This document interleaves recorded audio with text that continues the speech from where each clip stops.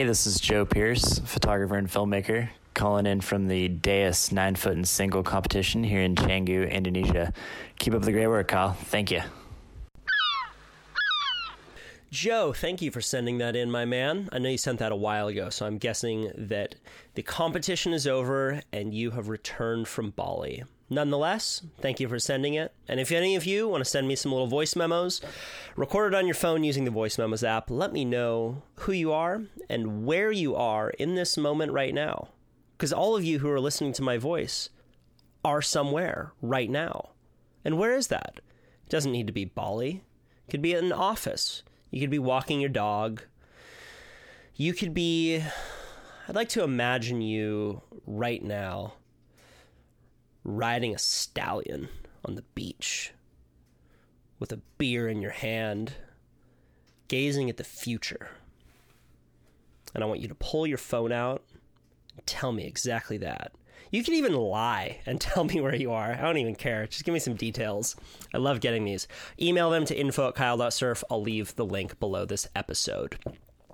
I'm coming to you from Santa Cruz, California, after a week of surfing some of the best big waves of my life. Mavericks was as good as it gets day before yesterday and yesterday morning. Groomed northeast winds, 25, 30-foot waves, and perfect, absolutely ruler edge, beautiful waves. And some of the goofy foot guys, Nick Von Rupp, who I just did a podcast with, got one of the best, if not probably the best, barrel on a left that anyone has ever gotten out there. It's so exciting to be out there with these guys that don't just ride the waves. They don't just ride down the face of the wave. They knife it, and they're trying to get barreled on 25-foot waves. It's fucking unbelievable. I have a sore neck. I caught some fun waves. I had a real nice wipeout. First thing yesterday morning, my first wave of the day. I was barely awake. I was out there at 7 a.m. I decided to go on one, and I didn't paddle hard enough. I should have, when I thought it was time to stand up, I should have paddled 3 more times, then stood up. But I stood up, and then I was at the top of the wave, and it was kind of like looking down over a vert ramp. And I knew there was a ledge that I was like, okay, I'm going to try and make it down. I jumped over the ledge, and then I fell forward, like on my front foot, tippy toes, splat. But wipeouts are good. Comedians say that bombing on stage is the best thing that can happen to comedians because it teaches you to learn. And I think that falling on a big wave is one of the best things that can happen as long as you learn. And it sucks. I don't want that to happen again. I think it was because I drank coffee in the morning and I didn't poop. Honestly, you need a good morning poop before you go surfing. It didn't happen to me. And that story about my wipeout is a perfect segue for me to talk about our first sponsor, Mudwater. Mudwater is a chai mushroom blend that I love, and it's helping to wean me off of coffee. Okay? I love coffee, but if I drink too much, I skits out. I try and do 50 things in a morning, and I only get halfway done with all of them. I'm like, ooh, I'm going to write some jokes. Ooh, I'm going to de-wax my surfboards. I'm going to build a second story on my house this morning. And of course, I don't get any of those things completely done. And one thing I'm working on right now is getting less things done, but the things that I choose to do, I want to get them 100% done. Okay? And with Mudwater, it's got these groovy mushroom blends that make you smarter. It's got a little bit of caffeine, and it's a great replacement for coffee. I use it with Santa Cruz Medicinals CBD coconut oil. These guys also sponsor the podcast. They're the only 2 sponsors that I'm bringing on the show, and that's because I use both these products. I have been using them for the last year, and I'm friends with both of the owners, so I can vouch for them as people. Not just the products, I can vouch for the people that run these companies. So, right now I'm drinking Mudwater and Santa Cruz Medicinals CBD cocoa oil. I've also been lathering that shit on my neck, given that I'm a little sore after that wipeout. They're both great products. And it's crazy to think about how addicted we are to coffee. Like, we're all addicted to a drug. Straight up. Try and go to work tomorrow and not drink coffee. You're going to suffer. But if you use this Mudwater and Santa Cruz Medicinals CBD cocoa oil blend, I think it's a great way to do it, and it's way healthier. It's a lifestyle. I want to slow down. Life moves fast. And all the old people say, oh man, just enjoy it because it goes fast. So why are we using drugs that just speed life up? Okay? I want to slow it down. I want to think more deeply about things. I did a podcast with Matt Taibbi a couple weeks ago, which is one of my favorites ever. And he was talking about how Hunter S. Thompson, when he was writing on the campaign trail, he said you could tell that he was on amphetamines because he would write these really long passages. And what Taibbi was saying, and he's a Rolling Stone writer, one of the best writers in the world. He said the problem with amphetamines, because he used to do drugs, and he talks about it, he says, is it shuts off the self-critic. It just makes you think that you're awesome all the time. And I think that the perfect balance is to have confidence in yourself, energy, and also be able to move slowly enough that you can have that self-critic and think about the world in a sober way. Not be skitzed out on amphetamines or 5 cups of coffee, feeling like you need to shit your pants and then going on a bad wave at Mavericks and wiping out. Should have drank Mudwater yesterday morning. That was the problem. Should have had some Santa Cruz Medicinal CBD. For those of you who donate to this podcast on Patreon, I totally get it if you want to stop donating. Know that if you want to keep donating, it's still going to be going directly into the podcast. It's going to go towards gas money for me to be driving around California, getting these interviews for you. It's going to go to the fees that I need to pay for Squarespace, for Libsyn, which is the podcast syndication site. There's a lot of costs attached to this stuff. So know that your money, if you choose to continue to donate, will be going towards making this thing even better. And if you want to stop, totally get it. I will be adding a new feature to my site where you guys can buy Mudwater products, SC Medicinal products, and books from authors that I've had on this show, all in packages at a reduced rate. So the first book that's going up, it's not live yet, is going to be signed copies from Wallace J. Nichols, and his book is Blue Mind. I've had him on the show a few times. So I'll let you know when all of that is up. My guest today is Ian Urbina. Ian Urbina is an investigative reporter based in Washington, D.C. His most recent series, The Outlaw Ocean, chronicles a diversity of crimes offshore, including the killing of stowaways, sea slavery, intentional dumping, illegal fishing, the stealing of ships, gun running, stranding of crews, and murder with impunity. He is reported from Africa, Asia, Europe, South America, and the Middle East, much of that time spent on fishing ships. He's a badass, he's the real deal, and I love this conversation. So please welcome to the show, Ian Urbina. Kyle Tierman here. I'm in Cape Town. I was the only journalist in northern Nigeria. Not an adventure until you get lost in Tijuana. If you get caught inside by a giant wave, you feel really alone. I love the adventure of waking up and not knowing what will happen and that being my job. I'm standing at a desert oasis right now. A lot of tourists don't see this part about Bali. Smiles and thumbs up. Welcome to the Kyle Tierman Show! That was pretty good. Yeah, I would assume that when you pick something like an Outlaw Ocean series, you've been doing this for 4 years, you need to think at the beginning, am I going to be interested in talking about this for 4 years, maybe longer? I read on your Wikipedia that this series is being optioned for a Leonardo DiCaprio Netflix film, which seems like that would be a home run if that happens. Is that happening? Yeah. So it was optioned by Knopf Doubleday for a book, and I just finished that, and it's coming out next year. And then DiCaprio and Netflix optioned the movie rights, and they sent a screenwriter with me on a couple of the reporting trips. I took these last 2 years off, and I went back out to report, and I took the screenwriter with me on a couple of trips, and he wrote screenplay, and it's sort of working its way through the Hollywood meat grinder, if you will. Right. I don't quite understand the parts of that machine, but I do think it is a bit of a meat grinder, but it seems to be moving forward. And you expand the audience out to a really important topic that's difficult to engage people without the cinema. Yeah, that's so true. I do think my personal view is that when it comes to the oceans, there is really amazing advocacy happening out there, and there's really great academic work happening out there, whether it's often on pretty dry stuff, plastic pollution or coral reefs or whale, obliteration or whatever, acidification.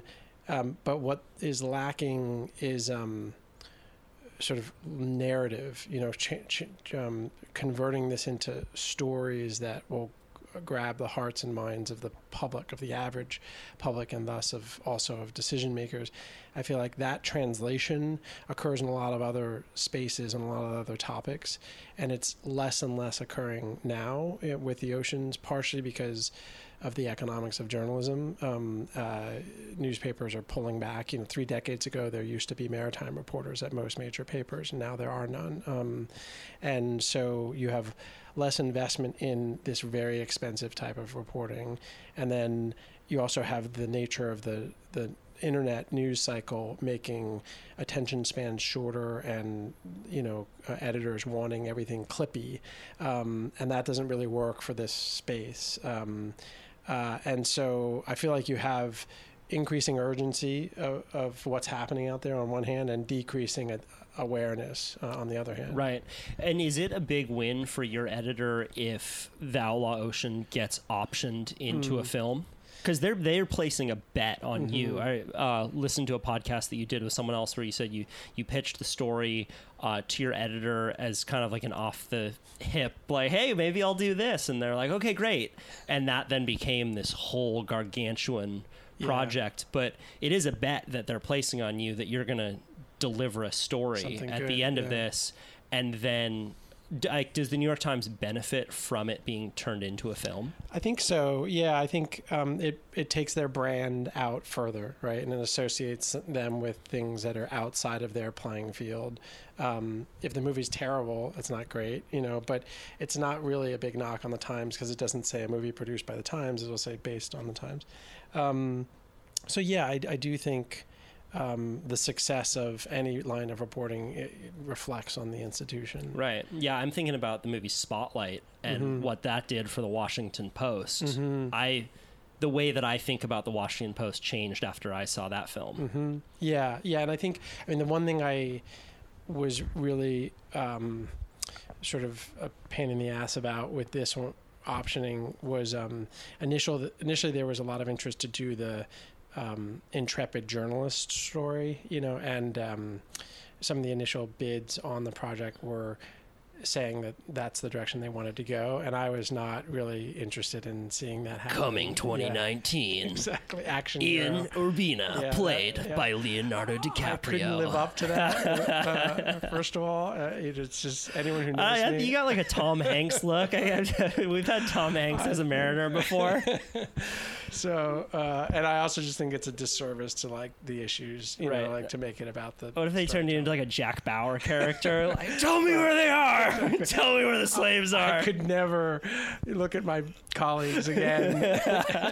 Yeah, you're like, it's got a soft-spoken investigative journalist. You're like, I became a writer to stay away from this shit. Exactly.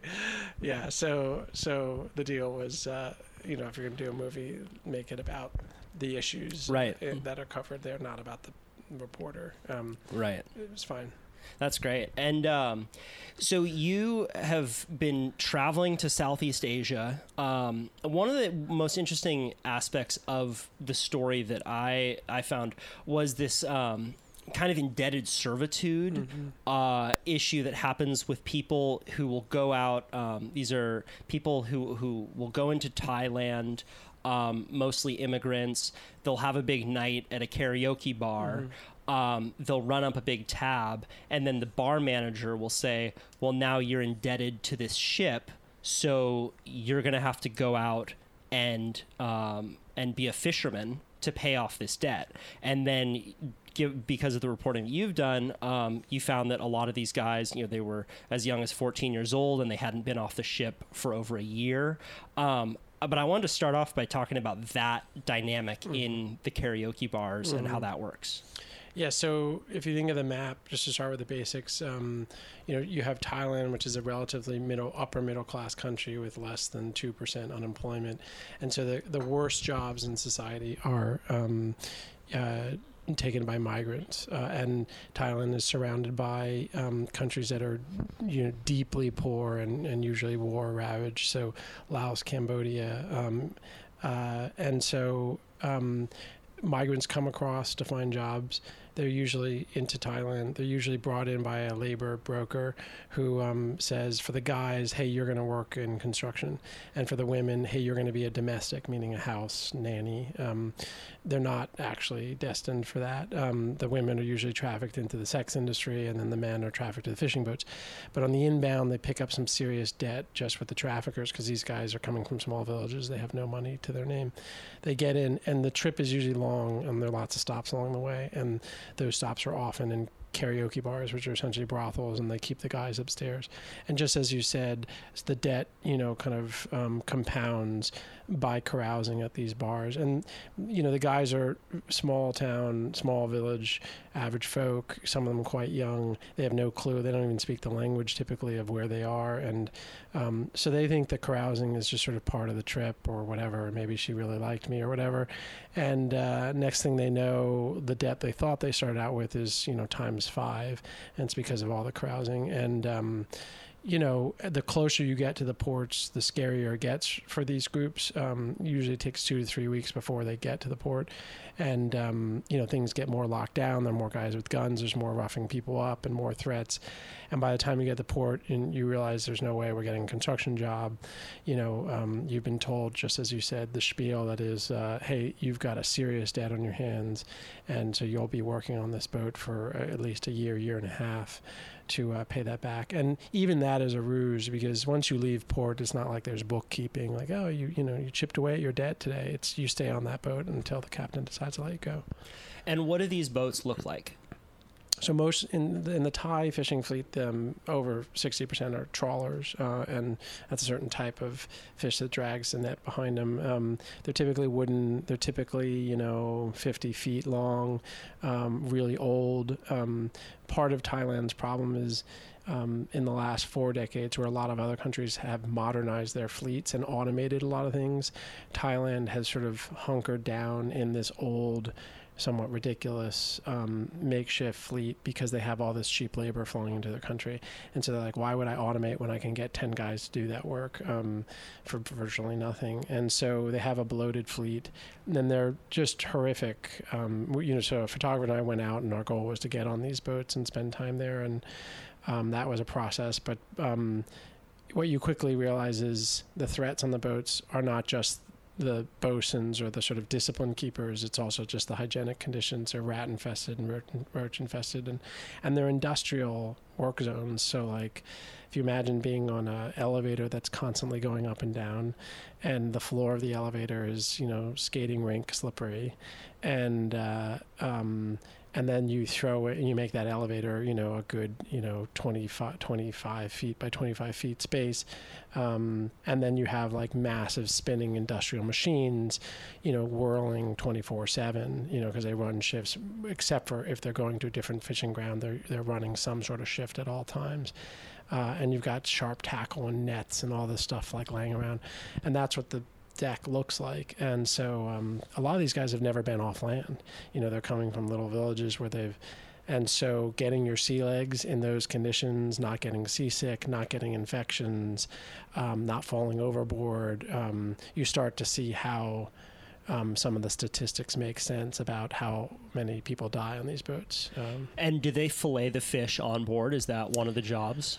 No, so the fish usually are prepped a little bit, so maybe deheaded and stuff like that, but mostly they're put in these big blue plastic drums that are oddly sort of standard across all these boats, and every boat has 50 of them, and they are for the icing down the fish, and they keep them all below deck, and they keep the ice all down there. And these are not, again, most modern, even Taiwanese vessels have freezers, proper, electrified freezers. This is all, kind of ice blocks, and it's all in these. So they catch the fish, they sort them. That's when you can get in real trouble with the captain if you screw up on the sorting. And then they put them on ice, and then they put them below board. And the worst job on the ship is usually working in the freezer, in the ice room, because it's just brutally cold. I'm sure. And it's tuna. What other kind of fish are on board? So these ships, the ships I'm describing are not usually tuna. Okay. These are often forage fish. These are the kind of what's often called trash fish. And so they're much smaller fish. You get your kind of catching by weight, and a lot of that fish is ground up either for our supplements, our omega. I'm blanking. Omega 3s, yeah. Omega 3 fish oils. Yeah. This is called the reduction industry, and so a lot of this fish isn't really big enough or the proper taste for human consumption, so it ends up either reduced into pelletized protein, fish meal it's called, that gets fed to salmon that ends up on your restaurant plate, or chickens and pigs to beef them up, or it gets reduced down into omega-3 and made into your supplement. Cat food? So the cat food, so I was on the boat where they were making a part of their production was chunked high-end pet food, and they would use some of this for like the really snazzy, expensive pet food. Whew. Yeah, holy shit. Yeah. And to be clear, these motherships don't go back to port. The ice is brought out, the fish are taken back to port, but that's how you get these stories of people who are slaves at sea and they haven't been off the boat for over a year or so. Yeah. So there are two categories. They're the fishing ships, right? I was on a couple purse-seiners, which is one type of netting ship, but most of them are trawlers.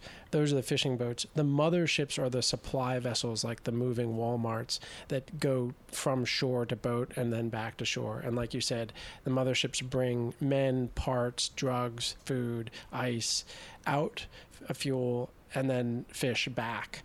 And if the guy's sick or whatever, sometimes they bring them back, but usually they don't. If they need extra guys, they bring them out. Okay. So the motherships are doing the transport. And which companies are this fish sold to? You mentioned omega-3s and pelletized. Everyone. Yeah. I mean, Thailand is the largest importer of fish to the U.S. A lot of it gets routed through circuitous paths because it gets canned in one place and repackaged in another. It's fish. It would be impossible to tell where it came from. Especially the reduction industry, because it's all clumped together and kind of parsed out in weird ways. But yeah, it's global. I mean, the biggest consumers of fish are, as you'd expect, Asia is number one, the European Union number two, and the U.S. number three. Holy shit! Yeah. So. What do we do about this? Yeah, that is the perennial and legitimate question that I struggle with. So let me step back from the question for a second. So the Outlaw Ocean series was really a look at the diversity of bad stuff happening out there. And so it was attempting to correct a public understanding, which has, in my view, always... when I would tell people I'm working on maritime crime, they'd say, like Somali piracy and the BP spill. And I'd say, yes, but there's a whole lot more stuff that happens out there that most people are not aware of. And so the series touched on, organized thievery paid for by banks, repo men at sea and gun running at sea and human slavery at sea and intentional dumping of oil, not spills at sea and overfishing and illegal fishing. And so killing of stowaways. So there's a real kind of taxonomy of crime that we were aiming at. So the answers of, how do you deal with the problem of captains killing stowaways is obviously going to be very different than how do you deal with the problem of cruise ships that are intentionally dumping more oil in the ocean than the Exxon Valdez every year, So the solutions will vary. But on the issue of humans on sea slavery, which is the one you asked about, there are a couple things. One, there are some good organizations out there that are now trying to branch out their ranking system. And so the Monterey Bay Aquarium, as you well know, has this report card that it's run for a long time that sort of helps consumers of fish figure out which is the most environmentally destructive and which isn't. And they've, in the last couple of years, realized, hey, we need to think about the humans above the waterline, not just the fish below the waterline. So let's rejigger our rating system to try to take that into account. And that's great. And so one thing a consumer can do is look at those types of websites. Greenpeace also has a good one. Oceana has a good one. The other thing to do is, there's a great guy named Paul Greenberg who is kind of a fish historian, and he writes sort of popular books, really well researched. And he's got a book out that just came out about the omega-3 sort of scam and the reduction industry, and how it really, the research on whether that supplement does anything for you is grim. It doesn't look like it really does, and the consequences of that industry.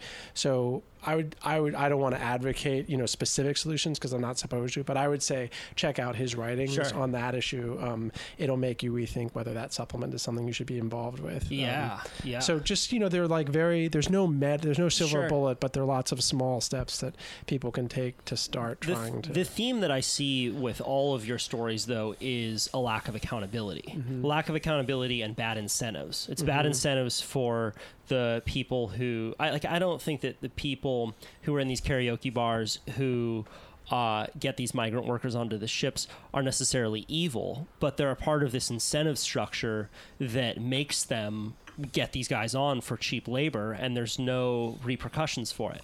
The incentive to dump oil at sea is there because they want to do it. It's cheaper for them. And as you wrote about, the incentive to kill stowaways on the ships is there because the ships will be fined massive amounts if they're caught with stowaways when they get back into port. Right. So it puts all these fishermen in a bind, right? And how do we shift those incentives to change the structure? I mean, yeah, I think you're exactly right. It's clear you did your homework. I do think the other metaphor here is the problem of hidden costs. You see the problem of hidden costs and show up in a lot of places. So, for example, you see our climate change, as a problem of long having thought that the skies were a bottomless trash can where we could emit carbon and not really pay a price. And now we're paying the price. And the oceans, I think, are similarly a story of hidden costs in that we all, I think, informed consumers marvel at how is it possible I could get a can of tuna for $2.60 that probably was caught less than a month ago in Taiwan, off the coast of South Africa, and canned in Taiwan and got to this shelf and it's that cheap. Like, how does that work? It doesn't work. It works because there's massive subsidies from the Chinese government to bolster that boat, and there are all sorts of hidden costs that usually have life and death consequences, like the labor on those boats didn't get paid, or and that's part of the business model. So I do think. If we're going to go meta here and think about the big picture, let's do it. The way to think about a lot of these problems is, like you said, incentives, finding the solutions, thinking about the dollars and cents that go into the solutions, and being ready to pay the price for that extra cost. Right. And if you want to go meta, there are extremists like me who believe that life, in addition to economic value, also has intrinsic value that should be accounted for. Right. And then there are people who believe that the market should determine whether or not planet Earth gets turned into a paved parking lot. Right.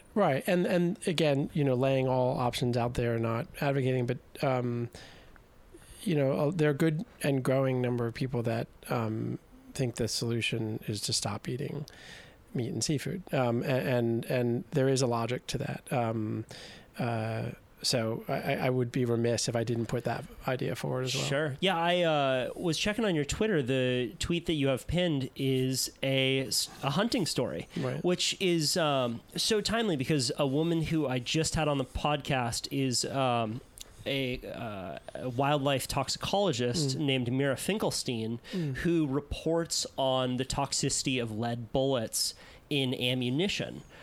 Specifically the impact that it has on condor population, because these lead bullets, not only in big game, but in small game, like squirrels, for example, they'll be eaten by the condor, and then high levels of lead will be found in their blood.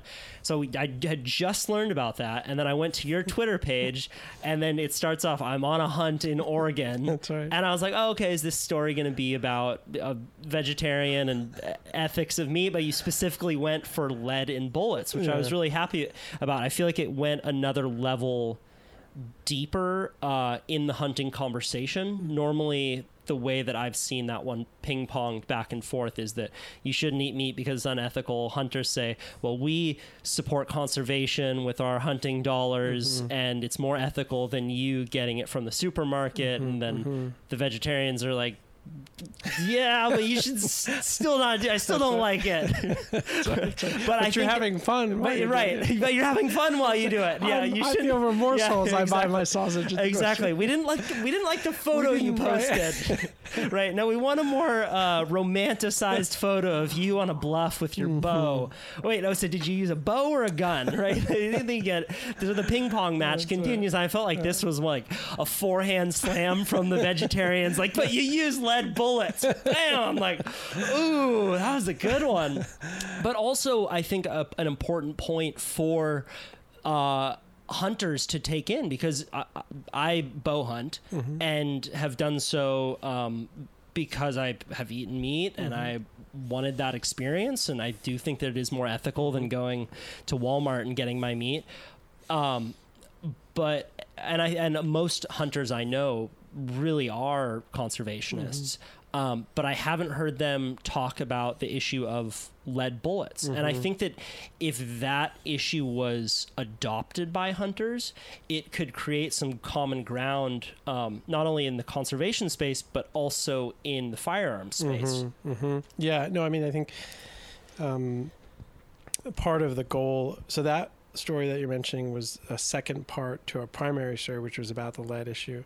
And the second story was about the experience as a reporter who's a vegetarian, doesn't know a whole lot about hunting, and was trying to do a good job of representing this demographic. And but the core story sought to make the point that those who are pushing the anti-lead ammo movement are hunters. These are conservationist hunters. And so what does that mean? And why are they pushing it, and what kind of pushback do they get within their own community? Because everyone we were with were all avid hunters, and so yeah, it was I really enjoyed it. It was really, like I said, it was gastrointestinally taxing, because I ate more meat in that week than I have in almost a decade, and I did so partially just so that I didn't have to say I was a vegetarian with those folks, because I thought that would alienate me even further as an outsider. But just sort of watching the truly kind of spiritual feeling that those folks had with the process of hunting, and the knowledge they had of the space, and the genuine, I think, affection they had for the wildlife, some of which they were killing. Was riveting. Yeah, absolutely. And you say it was an elk hunt. I've never done that. I've hunted wild pig and ram, but man, that's a whole nother beast. Elk, that's a large animal. It is a large animal, but I found myself thinking a lot about bow hunters and sort of having a distant respect for them, because so much of our time was spent trying to get close enough for the person who had the permit was a woman named Chelsea Cassins, and she thought she could take an ethical shot at about 100 feet out, and so we need to get that close. And man, these beasts are really adept, and they can smell or see or hear you from forever away. And don't break that twig. Yeah, it was just or if the wind swirls. Yeah, it was just like it was. And so I was thinking, well, so if we were bow hunting, imagine how much tougher it would be, because you'd have to get that much closer, and the accuracy, I would think, is, I don't know much about bow hunting, but it just seemed like it would be even harder. Yeah, I've never been so conscious of my footsteps. Yeah, my friend Justin Lee, he's a very good bow hunter, and he's been kind of my mentor in this. He taught me to walk with my feet flat, because normally when we walk we have that roll and kind of go with the gravel, so he taught me to walk with my feet flat, and it's a very meditative experience in a fast-paced world when normally we're not thinking about that kind of stuff. So did you so I think it should be also known that they were hunting with non-lead bullets, right? Yeah. Which is an alternative. So you can use, is it copper? Yeah. So you can use copper. So it seems like this could be a relatively simple shift to make in the ammunition industry. It's a cultural, this is a community that doesn't like change, and if you've been shooting with one type of ammo your whole life, that's a hard transition to make just conceptually. And then there's all this ideology around, if I acquiesce on this issue, is this a slippery slope toward the greenies, imposing more limitations on which type of guns we can use and that sort of stuff. So there is real pushback, and there's some misled folklore surrounding the copper bullets and I try to touch on those in the piece about, are they going to kill as quickly and effectively, and are you being unethical in using them because if the animal dies slower? And that seems baseless, that concern. That research. When I hunt, I like to grind up rhino horn and put it in my bullets and then shoot that. It's the most effective and accurate. Said with tongue in cheek, I will note. In this day and but age. I do it to hunt wild boar, which are overpopulated in Hawaii. So I use the rhino horn. Carbon offset. Yeah, exactly. It's like capping. It's like cap and trade with rhino horn. It's an animal ethical cap and trade. Exactly. Yeah, man. So how'd you get into investigative reporting, man? I think that it's you're a fantastic writer, and it's also evident that you love adventure and you love being out in the field and experiencing this stuff and gathering details that most people miss. Well, thank you. I don't know if I agree, but thank you. I went to grad school out of undergrad, and I was in a doctoral program in anthropology and worked as an anthropologist for a while in that program. So I was at University of Chicago for 5 years doing that in Mexico and Cuba. And I really fell in love with, the experience that anthropology offers you, the sort of parachutist, you go to exotic places, and as your life, I think you can relate. You go to really neat places and you have an excuse to be there and figure out what they're like, whoever they are. Right. I moved out of the academy and out of anthropology per se, because journalism emerged as something that, if you did it well, I thought you would be doing the same thing, but faster, and sort of more caffeinated, and also with more readers, than what I was producing in that realm. And so it wouldn't just be peer reviewed by your 10 colleagues in the back end of buried in the library, or some journal. And also there was something that attracted to me to journalism, in that there was a premium put on clarity rather than obfuscation. If you couldn't say that in a way that a seventh grader could understand, then you were failing. That was your fault. And so I thought that was a good ethic from a teaching perspective. And I like traveling, and I like trying to see things that are hiding in plain sight. And I like the sort of, again, I think you personally can relate to this. I like the physical challenge of some of these trips, your silly stuff, how late can I stay? How hard can I drive myself before I get sick? How much danger is stupid danger, and not for its own sake, but just for the story. Yeah. Hopefully for the story. Right. At least that's what I tell myself. that there is a higher good, and I also incline towards stories that are not sort of they're not merely travel stories. It's not entertainment. They have some ostensible social goal in them, highlighting something that's broken and wrong and should be fixed. Like most of what I try to report on has that core requirement too. Whether I succeed in telling them in the right way or whatever, I don't know. That jury can decide. But those are my goals. Right. Yeah, I can tell you are intensely tuned in to when people lose interest at all times. Which is good to have. I mean, people's attention is it's a valuable thing to be able to have. Yeah. And to think about your stories in terms of it being the Outlaw Ocean series, a human story, not an environmental story, I think was a smart thing to do. Mm-hmm. So when you were in Thailand, how did you get out on these ships? It seems like they wouldn't just be like, hey, come check it out. It's like a tour of Disneyland, except everyone's starving. Yeah. So I went to Thailand and went with a guy, an amazing photographer, British guy, staff photographer for the Times named Adam Dean. And we had a couple of goals. One was we wanted to get out onto a certain subset of ships which were thought to be the ones that had the most egregious conditions, like the worst stories. And those were the ships that were not near coastal. These were the ones that were these are transshipment ones, the ones you talked about before, the ones that rely on motherships and they stay out there for obscenely long time, sometimes a couple years. We wanted to get out onto those ships.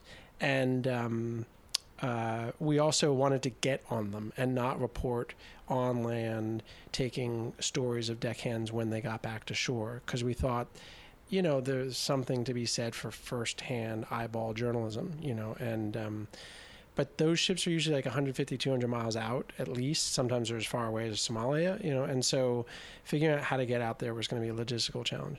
Then there was a political sensitivity because when we arrived there, the Guardian had maybe 6-9 months before we got there done some really good, impressive reporting along the same lines. This is not a new topic. Environmental Justice Foundation, Human Rights Watch, U.S. State Department had been putting out reports of this sort for a while, and so had the Independent of London. And so when we got there, AP was on the ground when we were there, and we were there, but we were all in the wake of the Guardian. Associate producer? Associated Press. Associated AP. Press, yeah. Okay.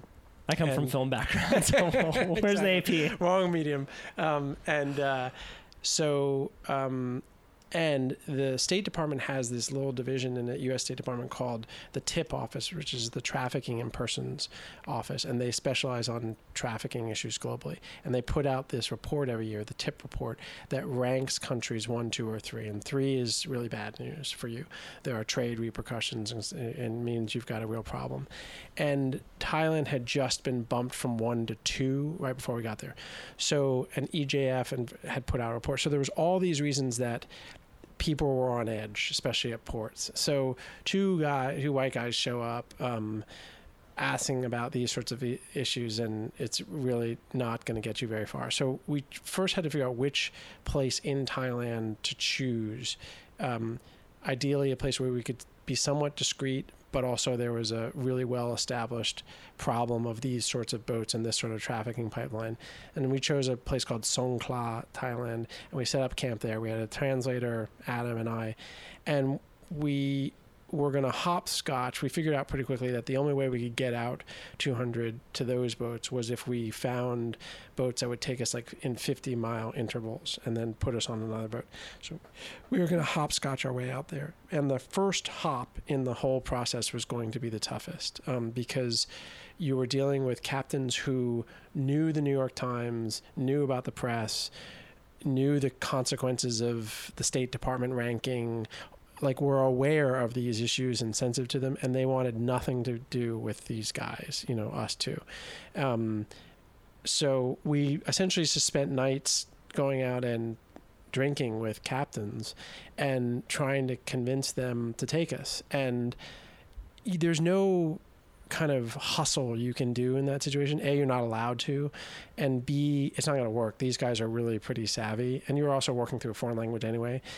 So we just had to be really plain with them. And usually the thing that would convince them is we're using you as transport. We're not going to report on you.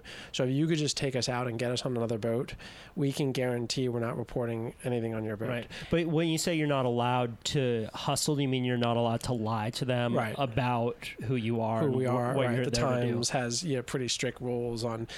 At the time, they're very paper to paper, but the Times, you can never lie about what you are. You can't say I'm a cop or a anthropologist. You have to say I'm a journalist if asked, but you don't have to unsolicited offer that information. Right. But you're in. But if they ask claw. you can't be like, I'm an incredible ping pong player. Right. Yeah. I'm just. I a guy. I also am that. Right. But Yeah. Exactly. I also happen to work for the New York Times. No. But we couldn't even get meetings with these guys unless they knew who we were, but in any case, it took a couple days, and we finally got a guy who was willing to take us the first leg, and then we went twice. On the second time, can you pay them? Yeah, so you can pay for transport. You can never pay someone who will be a source. So the minute we hand money over to those captains, we can't then quote them or use anecdotes from them or anything like that because they're transport.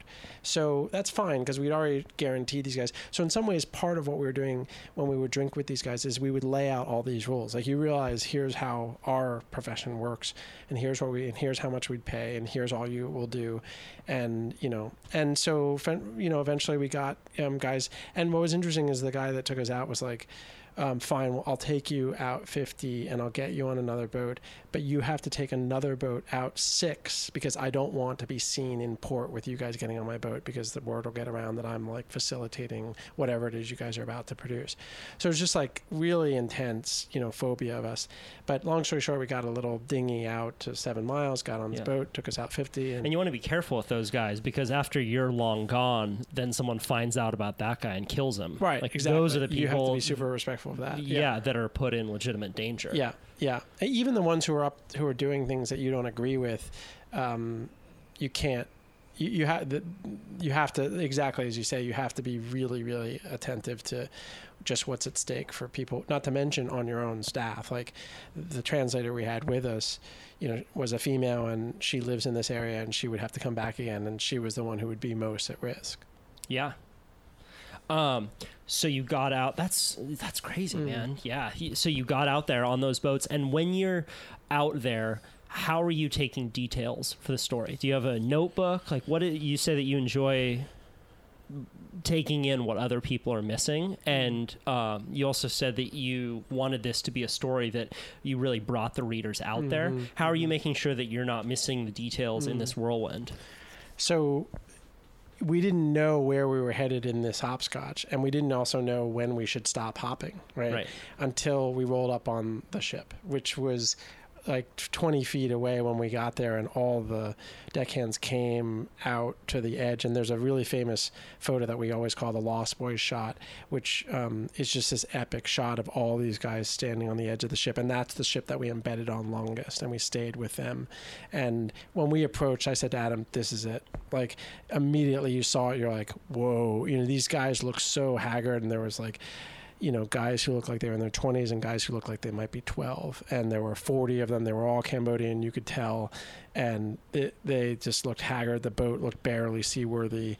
And I just knew, like, this is our boat. And so I desperately wanted on that boat. And our captain on our transport at that stage had the job of negotiating us onto that boat. And we had no certainty as to how we were going to get back. But we just wanted on. And this whole long conversation happened between them, and eventually they brought us on. And then I was like telling the transport to hurry up and get away because I didn't want them to get cold feet. And then so we stayed on that boat for a couple of days and stayed up most of the time. And I have a very, very weak long-term memory, but a really intense short-term memory, probably because of this job. And I don't know why, but I can keep things in my head down to the quote for a good 24, 48 hours. So I usually would just be out circulating, and then if someone said something that's just like amazing, I would quickly duck out and scribble enough that would bring it back. But I don't normally record because of things you can intuit. It makes people nervous, and it's too much gadgetry to have, and they start seeing you like a reporter and yeah, clamming up. exactly. Yeah, and I just want to talk with them, and it's major, man. The set and setting of how you ask questions is so crucial. That's why I love this setup. It's like it's a couple small beat up mics, and it feels like a true conversation. A little conversation, but the bigger the cameras, the more people clam up. Yeah. The worst interviews I've ever done with people were when we had a film crew of 5 people and a lighting guy and a camera, and all of a sudden people get self-conscious. Yeah. And your translator in this case is super crucial. And this is why we had this female translator, and she was super sick at this point. She'd gotten food poisoning, and she was also seasick, but she was tough as nails and sort of gutting it out. She'd throw up, and then she'd translate something and throw up. And she was young, female, pretty, and charismatic, and like really smart. And I could never have pulled this off were she not there doing that, because I think a lot of those young guys relaxed around her and were so happy to be around a female. And, is it only guys on the ship? Oh yeah, of course. Holy shit! It's the world. So it's the first woman that they've seen in a long time. Yeah.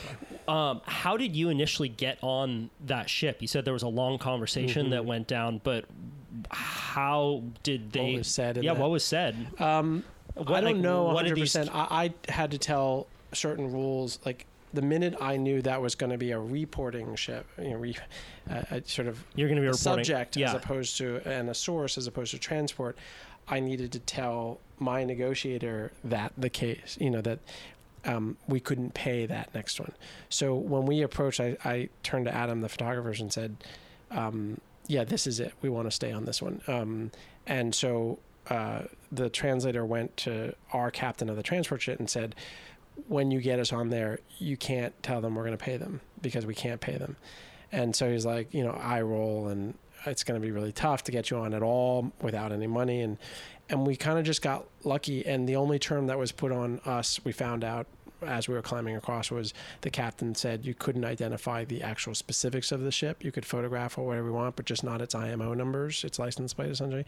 And we couldn't photograph or identify him. We did photograph him, but we didn't publish him. But those were the 2 terms. And then the other rules he imposed on us were, whatever I say for you to do, you do. And then you got to stay away from the dog. There was this really mean dog, and that was the big hang up as to whether the dog was going to attack us. And so we constantly were having to move whatever floor he was on. We had to get on a different floor. Holy shit. Yeah, and he was no joke. Yeah. Whoa. It's like a Rottweiler kind of who had just had puppies and was just like an ornery beast. Whoa.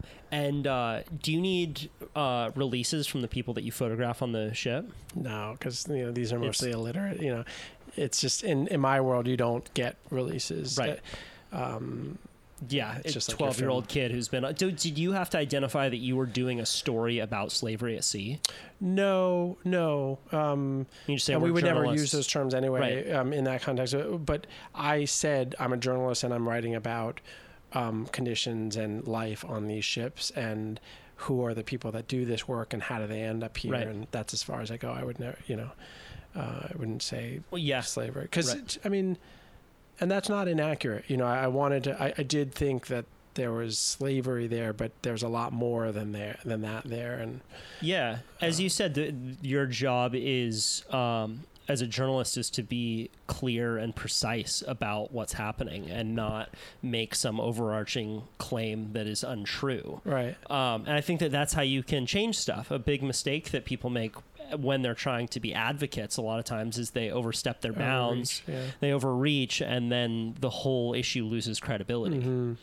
So and people also, I think listeners or readers appreciate the respect that you give them to their intelligence when you lay out the contradictions and complexities and nuances. If it's too black and white, people are, kind of they can smell it that you're not right. Man, what an experience to then be on this ship. Did you have sleeping pads or how? Yeah, so the sleeping was funny. So we were amped and we had been up already good 30, 40 hours at that point when we got on there. And so and the translator was in really bad shape. And so Adam, who's a big guy, and I had to kind of keep her with us at all times. So we were kind of carrying this cadaver around, which made things really difficult. And night fell. We hit some somewhat, bumpy water. And, there was a lot going on the ship at night because that's when some intense fishing happens. We kind of grinded it out for another 20 hours, and then we were just feeling unsafe, so tired. And also there was a strange lull. There were 40 guys on that ship, and we could only see 5 or 6, and we're like, where is that one? So we sort of ventured to the back of the ship, and there was this weird, I always describe it as the scene in one of those alien movies when you discover the nest, there are all these there's the pulsating mother bug or whatever. This is what we came across, which is this room in the back of the ship that was it was a dead end room, right? So it didn't go all the way through. It was a half room, meaning from floor to ceiling, it was only about 4 feet high, right? So you couldn't stand up in it. You had to crawl in there. It was a crawl space room, maybe 5 feet max.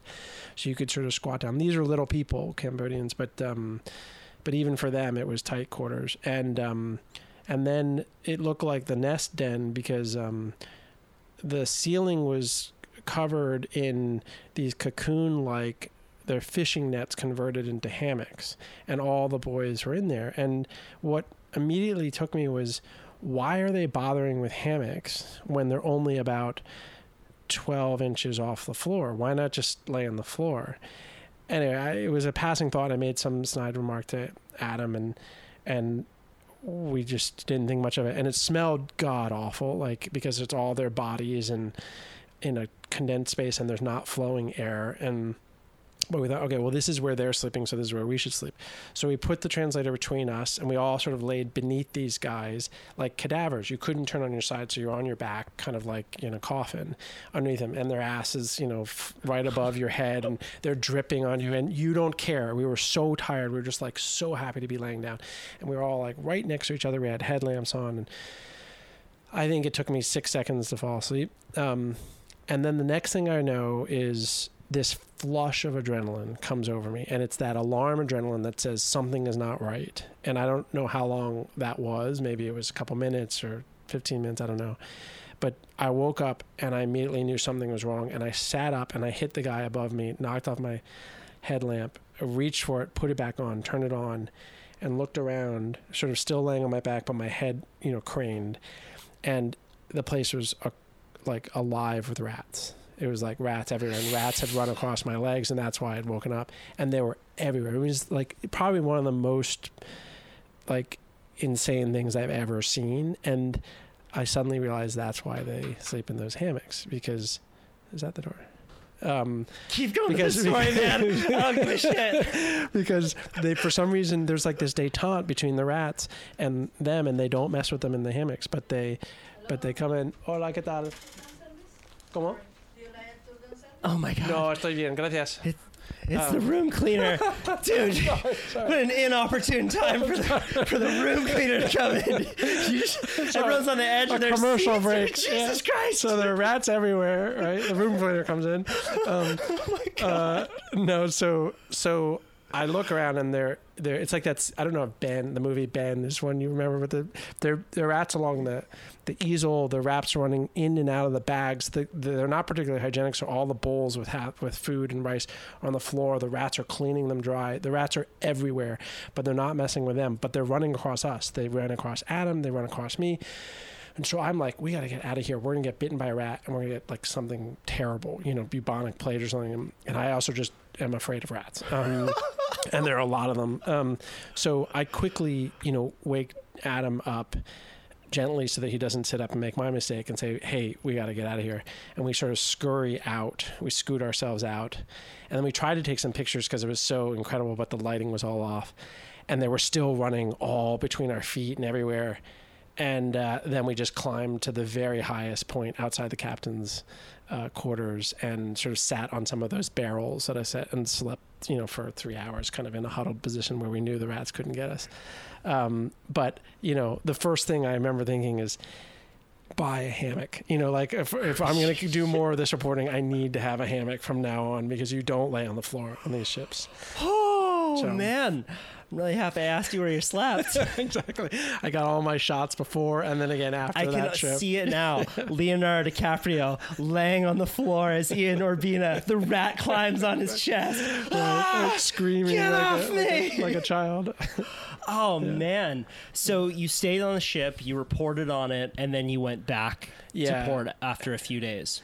Yeah, right. So they took us back and sort of ushered us to another ship, and we got back to shore. Were the Cambodians on the ship aware of the conditions they were in? Were they aware of how wrong this situation was? Or did they just kind of think that this was the norm? This was the norm.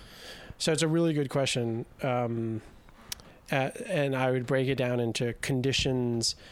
So there's the conditions when it comes to the economics of it, like debt bondage. Is it fair? Is it ethical? Is it the norm to be working off a debt that you probably shouldn't have accrued in the first place? And most places in the world would say that's illegal, because that's how you entrap people. And also, you're not even keeping books. And I've been out here long past what would be the due. That's messed up. Does that thought go through their head? I think somewhat. So when I could get on these ships, there's typically a bosun, and the bosun, so there are these officer crew, and the officers are usually 4 or 5 of them, and they tend to be Thai. And then the deckhands are all the workers, and they tend to be Laotian or Burmese or Cambodian. And then there's a bosun, and the bosun is usually the guy you got to be afraid of, because usually the bosun is of the ethnicity of the crew, so speaks their language, but has been long enough with the ship that he's actually working for the officers, and he knows what's being said. He does all the interfacing with labor brokers. He does the disciplining. He does the killing if that happens, which it does happen on ships. And the bosun is also, when inspectors come, unfortunately, the one guy who's got the linguistic ability to bridge the gap. So it's often who the stupid and a bad inspection regime, which for a long time has been the case in time, they usually use the bosun as their translator. Terrible idea, because the bosun's going to give you a complete misconception of what's going on the ship. So when I could get the guys, and I knew this going in, the structure of, so I immediately had to figure out who's the bosun. That was pretty clear. He was the guy who was scowling at us and them, and they would shoot furtive glances up there when we would talk to them to see if the bosun was watching them. So when I could get away from the bosun, and get them to open up a little bit, they would talk about how long they'd been on there, and sort of sorrowful sense of entrapment, that they didn't expect to be here this long, and they don't even know if they've made any money yet, and that kind of stuff. The hygienic conditions are different. Is that pretty standard on these ships? And so the rats and all that stuff is kind of like a shrug, yeah, this is what it's like, The fear of death, either in the form of infection, very common, and sickness. They have amphetamines, I saw, bowls full of amphetamines on these ships, but no medicine, right? So if you get an infection, I had to stop, I stopped wearing contact lenses because I couldn't put them, I stopped chewing my nails. I had to stop because it's so dirty. And these guys... And wet, always wet. Right, and their hands are all chafed, and they have these winches that are this big around, and you're managing the nets. As a surfer, I know that, man. I get a little cut on my foot, and if I'm in the tropics, after 3 days, it's cratered out, and it becomes an infection that you have to deal with for the next couple months. Yeah, and these guys, again, testament to the sort of problem of the Thai fleet in particular, they don't even automate their pursigners, so they put the boys in the water. So it's middle of the night, in the middle of the ocean, pretty serious swells. You can't see anything. It's just pitch black out there. And you got 6 or 7 guys in the water around these nets. And the nets they can be, 500 feet around. And if a boy got pulled under or caught on something, whatever, you wouldn't know. It's so loud. They chant to pull the nets in synchronicity. So it's super dangerous and super wet, as you said. But the hygienic conditions, no, the fear of discipline from the bosun and fear of death from infection or discipline from the bosun does feel like something that they're pretty aware of and scared of and feel is not right. They came from small villages where you don't treat people that way, but beatings are regular. So it's a mixed bag as to their awareness of what we would call the crimes that exist there. Man, it reminds me of the Stanford prison experiments. Tell me, so it was the experiments that were done in the 60s where college students were brought in and they said, all right, you're the prisoners, Right. you're the prison guards, and the electric shock, like, okay, now turn the voltage up, and the student says, should I be doing this? Yeah. So it was that, and it was also that was the famous video of electrocuting another person, but there were other experiments that were done where the disciplining. So they were all Stanford students, but some of them were given guard jobs, some of them were prisoners, and they said, okay, just act out your jobs. And within a few days, the guards were role playing a little too seriously until they had to shut the whole thing down. But it's a great testament to how malleable we are as humans, not how in a positive way. How quickly we can shift into these roles. And when you're talking about the bosun, the Cambodian, who was one of these guys, but then shifts into a role of authority, how grim the situation can get very quickly.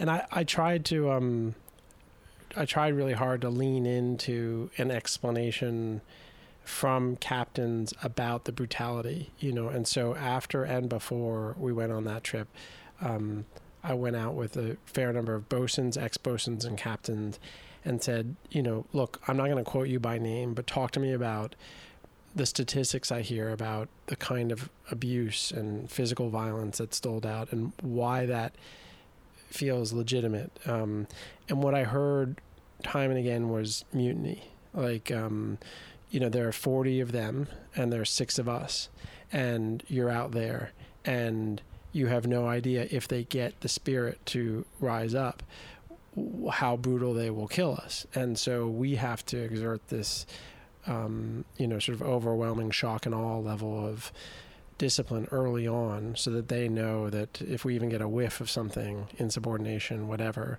they know there'll be dire consequences. They didn't put it in those terms, but that's essentially what they would say consistently. Whether that's a legitimate justification and how real that threat is or not, I don't know. I mean, there have been cases of pretty brutal mutiny, which you can fully understand why. Yeah, I would hope that I would be the one doing it if I was on one of those ships. Yeah. But I love sitting at tables that I have no business being at, and going into these different situations where all of a sudden you're swept up in these radically different cultural norms. I think that's one of the craziest feelings of being a storyteller is all of a sudden you're on an elk hunt, or you're out here on one of these ships, and you very quickly are in another world, and it's not just a different situation visually, but culturally, the way people talk to each other, or the way people treat each other, and how normalized that becomes. And your job is to kind of stay as character as this observer who doesn't make the people feel judged, but is also taking in as many details as possible. It's such a just a vast way to live, because so often people only stay in their circles, and that becomes their world.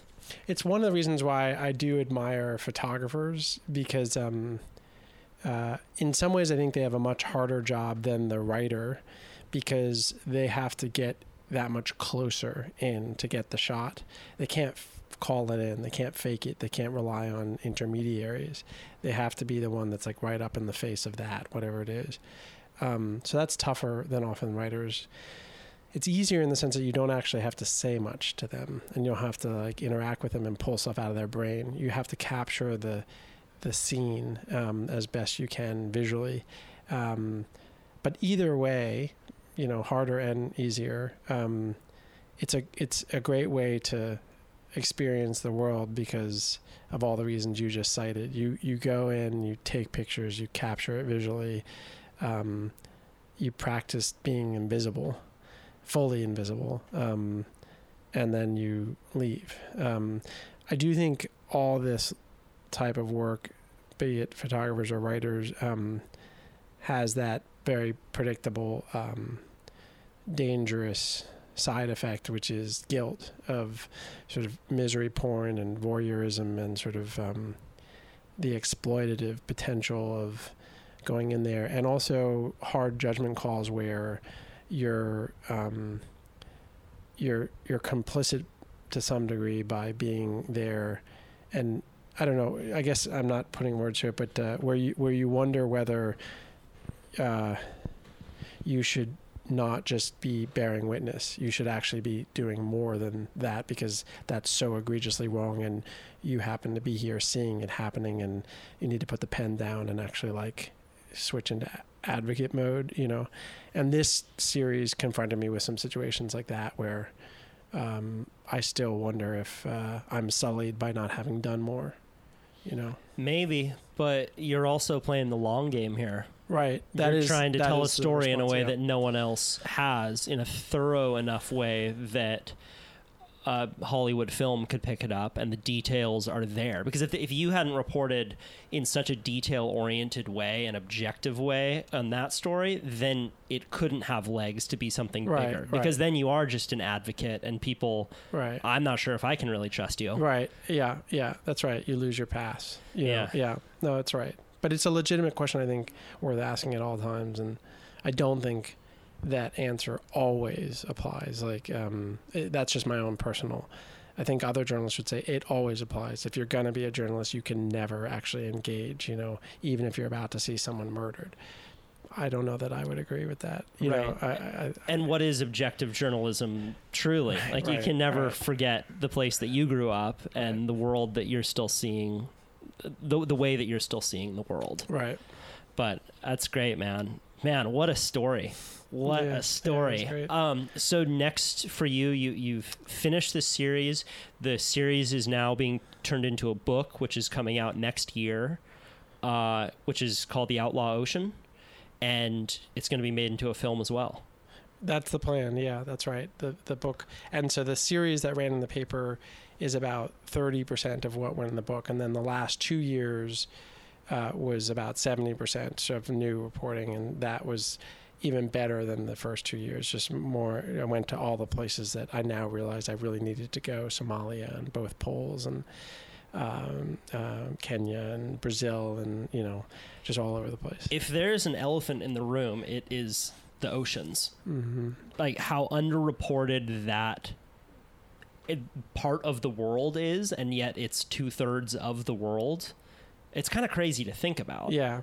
I mean, and you, we didn't plan this actually, but it's a perfect segue for, I mean, my ambition is to keep this going, because for the reason you just cited, that I do think there are amazing stories that I could produce right now, and others can and should produce right now, that aren't getting told from out there, and not all just marine. Some great marine stories, but a lot of them human stories that are just really riveting, compelling, shocking, wild and fun and dark and scary and inspiring, you know, all the above. And so my hope is to sort of springboard the project into something more lasting and just kind of keep doing more of these. But I got to figure out how to do that, you know. Amazing, man. Well, hey, good work. I will link to the Outlaw Ocean on my website, kyle.surf, and people can get in touch with you on Twitter. What's your Twitter handle? At Ian_Urbina. Okay, is that the best place? Yeah, that's fine. Or email Urbina at NY Times. Anyway, Google me and I'm findable. So, Ian. But thank you so much for having me. Thank you. All right. That's our show. I'm going to play you out with a song called Me and Baby Brother by Light the Band. Light the Band is a Santa Cruz-based band, and I went to high school with the bass player. I will link to their site in the show notes below. Also, if you like this episode and you want more like it, I recommend listening to 139 with Matt Taibbi. Here's a quick clip from that conversation. Financial power has been concentrated in a way that is unique in history. Like, really only a few companies now control virtually all of the capital in the world. In the United States, it's 4 or 5 banks that control the bulk of all the deposits, and they have an immense amount of power to move markets, to affect prices. We've seen the latest round of scandals, the ones that I covered, had to do with coordinated market manipulations. So you're talking about things like affecting the price of the dollar versus the franc, or the world interest rates. They're able to just sort of mess with those things. They can go in and fundamentally monkey around with the DNA of the world economy in ways that people just have no clue about. Once again, that was episode 139 with Matt Taibbi. Thank you again to Mudwater and Santa Cruz Medicinals for supporting this show. You can check out all of their products in the link below, or go to mudwtr.com and scmedicinals.com. I'll see y'all soon. Don't forget to send me those voice memos. It's as easy as clicking the voice memos app on your phone, recording a minute of audio, and emailing it to info@kyle.surf. Once again, you are all somewhere right now. I know that's a very profound thing to say. So give me some details about where you are. Send it in. I'd love to play it. With that, I will see you soon. We got Kai Lenny and Jeff Clark coming up in the episode after this. I just recorded that. And it's a beautiful day. It's a beautiful time of year. Get out in the water, even though it's cold. I promise it will make your day better. Whatever body of water you are close to, whether that is the ocean, a lake, stream, or just a cold shower, hop in and feel it. Hop in and feel it. That's my slogan for life. Hop in and feel it. Now, my slogan is celebrating the companies that fuck Mother Earth the hardest, the Motherfucker Awards, which will be out soon. Videos are being edited, and it will all be released mid-January. So look for that. With that, thanks everyone for listening. See you soon.